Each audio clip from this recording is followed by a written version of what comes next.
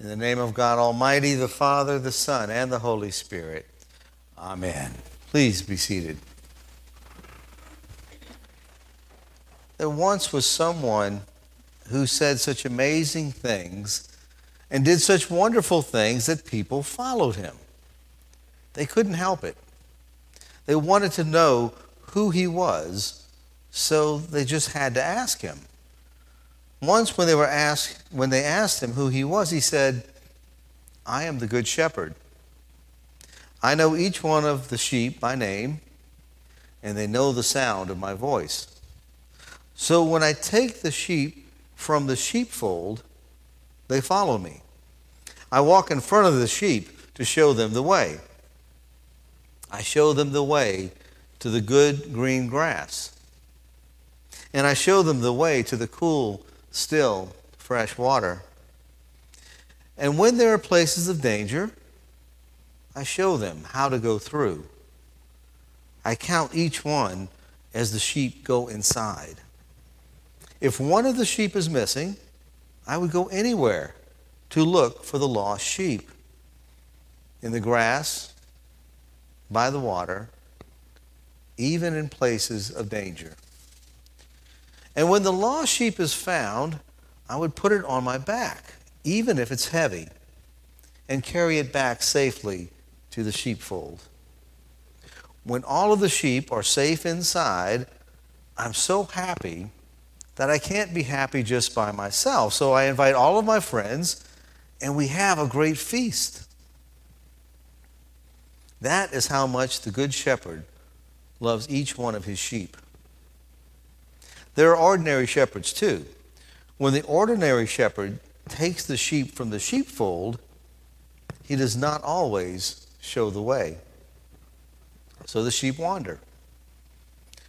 When the wolf comes, and it always comes, the ordinary shepherd runs away. But the good shepherd stands between the wolf and the sheep and would even give his life for the sheep, so that all of the sheep can come back safely to the sheepfold. Now, I wonder how many sheep there really are in that sheepfold. I wonder how big it is. I wonder where it really is. I wonder if it has a gate to go in and out, or if they're all sealed inside, so protected that they couldn't get out even if they wanted to. Or if they could go out that doorway, where would they go? Now, I wonder if the sheep have names. What are their names? Do any of them have your name? And is the sheepfold sometimes so empty that there are just 5 or 4 or 3 or 2 or just 1 sheep? Or are there so many more that we could put in this place itself here? I wonder if they're happy inside the sheepfold. I wonder where that good grass can really be. I wonder what it is that nourishes you so much you need nothing else. What is the good grass for you? What is it that perhaps is even greater than the nourishment that you need for your body? What is the good grass that the shepherd spoke about and led the sheep to find? Have you found it? And where will you look? I wonder if you've ever come close to such a place. I wonder if you've ever found the good green grass. And this water that we're led beside, this cool, still, fresh water, I wonder if this water, whatever it may be, I wonder if it has ever touched you. What if that water were so active it could touch you? Not that you would put your finger or your foot or your body in it, but it would come for you. Not to drown you, but to give you some kind of life that you have never known about before. That the limits of your imagination so far have prevented you from imagining. So that when this water touches you, somehow all of the boundaries that you knew before, that you thought were so solid, are suddenly washed away. This place of danger, perhaps so dark that light has trouble finding its way into this place. I wonder if you, any of you, and I'll bet all of you, have ever had to go through a place of danger. And when you come through on the other side, it must make you pause and stop and wait and weep and wonder, how in the world did you get through? Has that ever happened? Places of danger are different, aren't they? When you're 4 or 5, or when you're 40 or 50 or 60 or 70 or 80. There are all kinds of things and places of danger. But how do we get through? We must, because we have no choice, do we, to get through that place of danger. And what happiness it is. And as you get older, every happiness is mixed with sadness, isn't it? Happiness mixed with sadness that adds up to a kind of joy.